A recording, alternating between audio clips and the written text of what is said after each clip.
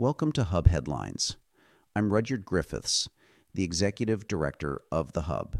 Today's program features the best commentary and analysis published in the Hub for February 16th.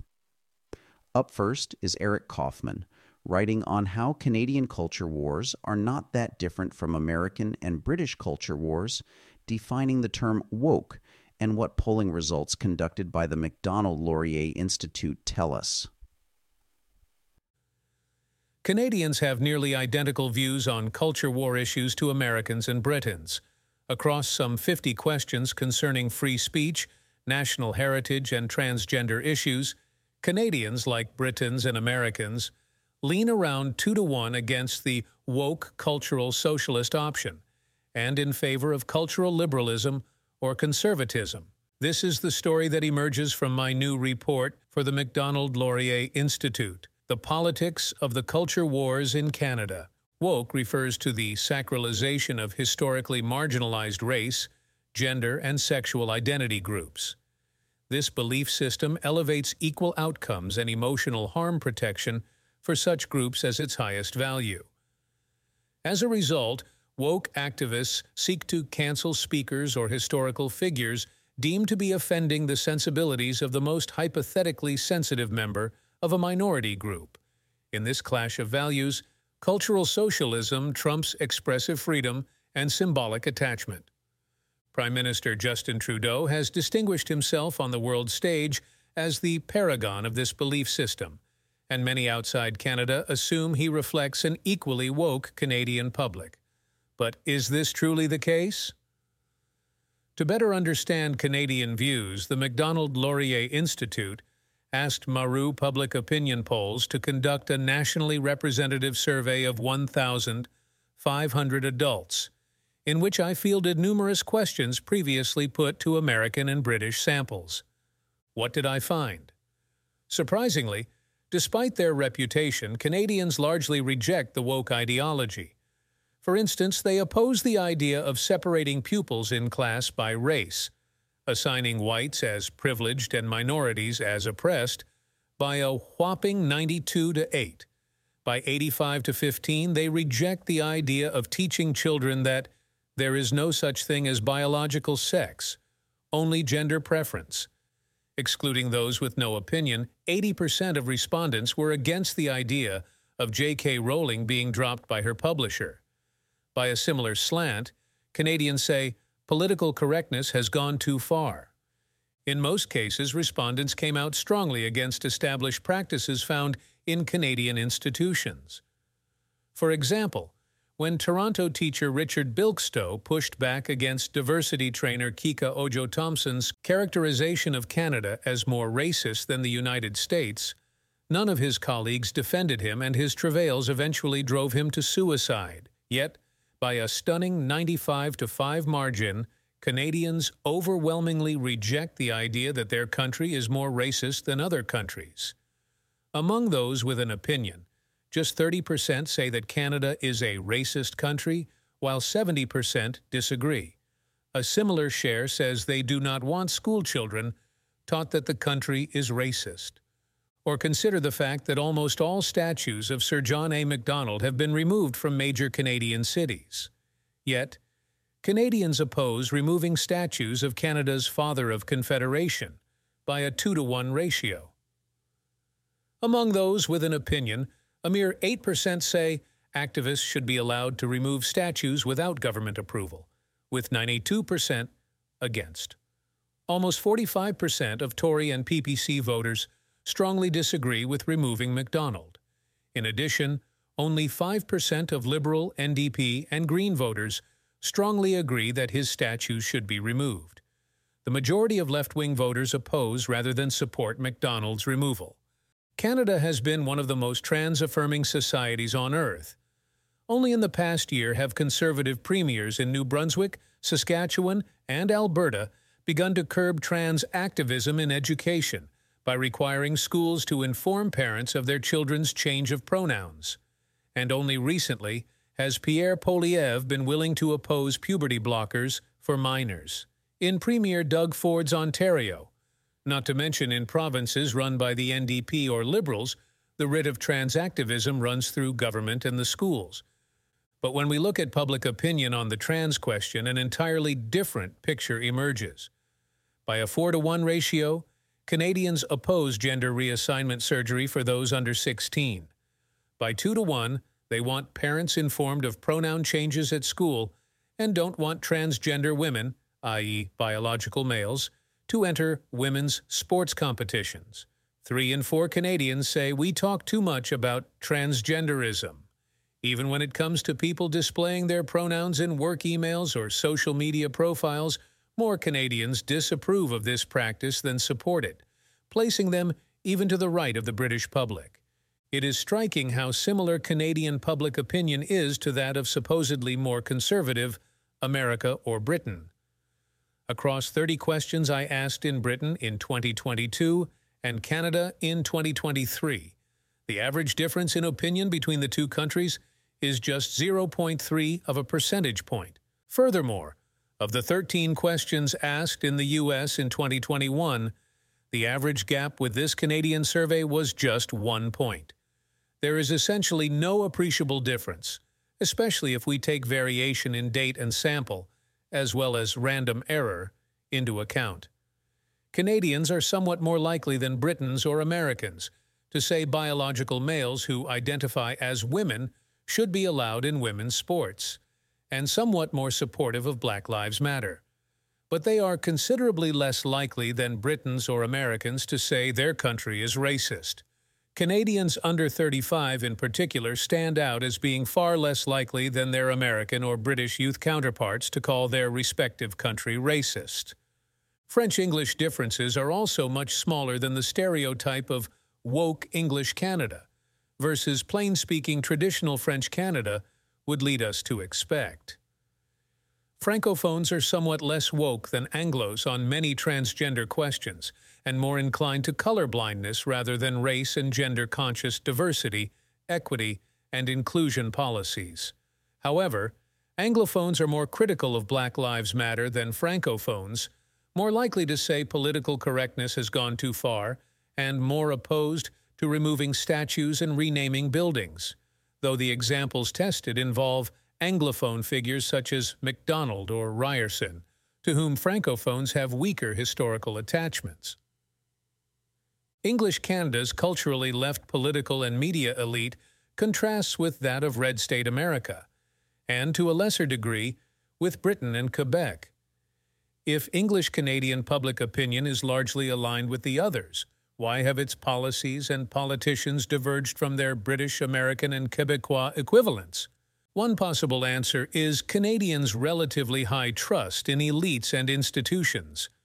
More than half of Canadians trust journalists, while fewer than 20% of Britons and barely a third of Americans do. Even 30% of conservative Canadians trust journalists compared to 11 to 15% of conservative Americans and Britons. A somewhat similar pattern holds with respect to academics and teachers. Canadians' elevated trust in their largely progressive-dominated institutions gives the Canadian elite more leeway to deviate from public opinion. The key takeaway is that culture war issues are far less settled than a lot of mainstream commentary would have Canadians believe. Polling irrefutably shows that Canadians are as inclined as Americans or Britons to disagree with a lot of the woke shibboleths that are present in the media, universities, and other major institutions. As for the political implications, these findings may represent a glaring opportunity for conservatives and a glaring risk for progressives. That was a commentary by Eric Kaufman. He is a professor of politics at the University of Buckingham. You can find the full text of his article on our website, thehub.ca. Our second essay is by Brendan Frank, who is the Director of Policy and Strategy at Clean Prosperity, and Etienne Rainville, the Director of Federal Government Relations at Clean Prosperity. They are writing today on interprovincial barriers, the role of carbon markets as a technology-neutral policy tool, and what opening these barriers would do for Canadian economic growth. Since Confederation, unnecessary internal trade barriers have hindered Canada's economy. Booze is a famous example, But these barriers bog us down in sectors as disparate as electricity, labor, and transportation, among others. Collectively, they create an enormous drag on Canadian productivity and GDP. There's a tendency to believe that interprovincial trade restrictions are the result of historical decisions that are difficult to unwind. Why else would it still be illegal to bring 19 cans of beer from Quebec into New Brunswick? You might assume that endless studies and public hand-wringing by successive governments would prevent us from erecting more barriers. But you'd be wrong. Now, trade barriers between provincial carbon markets are slowing the growth of Canada's low-carbon economy. Alberta was the first jurisdiction in North America to put a price on carbon in 2007. Today, all 10 Canadian provinces are using industrial carbon pricing to decarbonize heavy industries: cement, steel, aluminum, oil and gas, pulp and paper, petrochemicals, and so forth. Most provincial carbon markets are still young and developing, but they share an important and unfortunate characteristic. Credits generated in one market can't be traded on any of the others. For example, if a company with operations in both Ontario and Alberta needs carbon credits to stay compliant in Alberta, it can't transfer its Ontario credits to Alberta. Instead, it might have to sell credits in Ontario and buy them in Alberta. We've created a uniquely convoluted system that ends up discouraging industry from investing across Canada. The carbon market trade barrier isn't malicious, quite the opposite. It comes from the good intentions of policymakers tailoring these markets to the unique dynamics of their jurisdictions. Yet the unintended consequence is to hamstring decarbonization and low-carbon investment across every one of our major industrial sectors. Carbon markets remain the most flexible and technology-neutral policy tool to reduce Canada's industrial emissions, but they can't live up to their full potential if we don't open them up. The challenge of facilitating cross-border carbon markets isn't unique to Canada. At the international level, Article 6 of the Paris Agreement now allows countries to voluntarily trade emissions reduction credits. If you've heard about Article 6, it's likely from the public discussion about crediting Canadian LNG exports for cuts in coal emissions abroad. In early January, Switzerland and Thailand completed the first exchange of credits under Article 6. Not only does this provide proof of concept, but it also shows that the UN is tackling carbon trade barriers faster than we are. We need to catch up. It's time to seize the win-win proposition of integrating Canada's carbon markets to facilitate new investment and growth. There are several different ways to get there, but they all require vision and leadership. Provinces could drive carbon market integration. They're in charge of their own markets and have considerable freedom to operate them as they see fit. There is nothing stopping, say, Alberta and Saskatchewan from linking their systems. Linkage could reduce overhead and redundant bureaucracy and open up new low-carbon investment opportunities for both provinces, all while providing easier compliance options to the industry. As an alternative to full integration, provinces could allow credits to cross provincial borders, but maintain the independence of their industrial carbon pricing systems. Taking this a step further, multiple provinces could integrate their systems. We have already seen provinces band together to eliminate regional trade barriers, such as with the New West Partnership Trade Agreement. Why not a New West carbon market or an Atlantic carbon market? A truly national carbon market would benefit from federal leadership, but the federal government should not unilaterally impose this program. The question then becomes, what could the federal government bring to the table that would encourage the provinces to play ball? A good place to start would be a commitment to shelve regulations that would overlap with a robust national carbon market, most notably the oil and gas emissions cap, along with a revamped commitment to regulatory and permitting reform. From there, good faith negotiation to create a national market becomes easier. The federal government could sweeten the pot even further by offering low-carbon financing to provinces that either opt into a national market or link with other provinces at a specified minimum carbon price.